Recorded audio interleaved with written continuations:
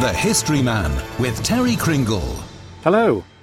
Up until 1929, the Isle of Man had no telephone contact with the outside world.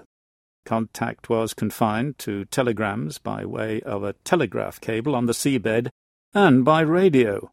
There was no instant person-to-person conversation until Tuesday, June the 29th, 1929, when the governor of the day, Sir Claude Hill, made the first so-called trunk call out of the island to the Postmaster General in London. But I will come back to this later. There had been an internal telephone service in the island for 40 years before this. In 1889, a man called George Gilmore set up a telephone exchange in Douglas with a nucleus of a dozen or so subscribers. Before he arrived in the island, he had worked for the National Telephone Company in Britain, which operated the country's telephone service under licence from the Post Office, until the latter took over in 1912. Gilmore applied for and got a GPO licence to set up a service in Douglas, and began signing up his subscribers. Douglas 1 was that of Quiggin & Company, rope manufacturers and timber merchants of Lake Road. Douglas 2 was Mr. T.W. Kane, advocate, of Athol Street, and Douglas 3, rather oddly you might think, was the slaughterhouse at the White Hoe. Businesses were the first to sign up, but private householders soon followed, and within a few years Gilmore had 400 subscribers.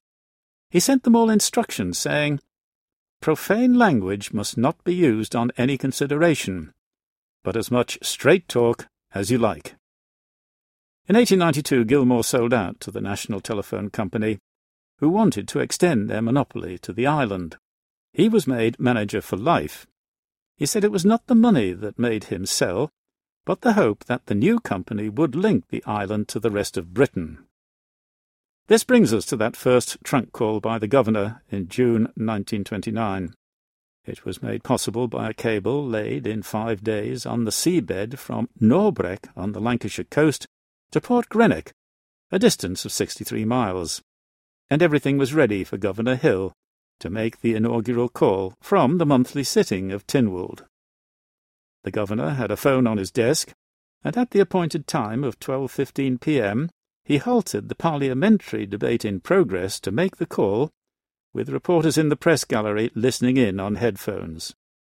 He had a prepared speech, and 10 minutes into the call there was a hint of things to come when he was cut off. But contact was eventually restored, and the job was done. This was followed by more celebratory trunk calls from the island. The first were by the Mayor of Douglas, Councillor William Quirk, to the Lord Mayors of Manchester and Bolton, not Liverpool for some reason. Then he started ringing Britain's national newspapers to tell them the Isle of Man was now in communication with the rest of the world.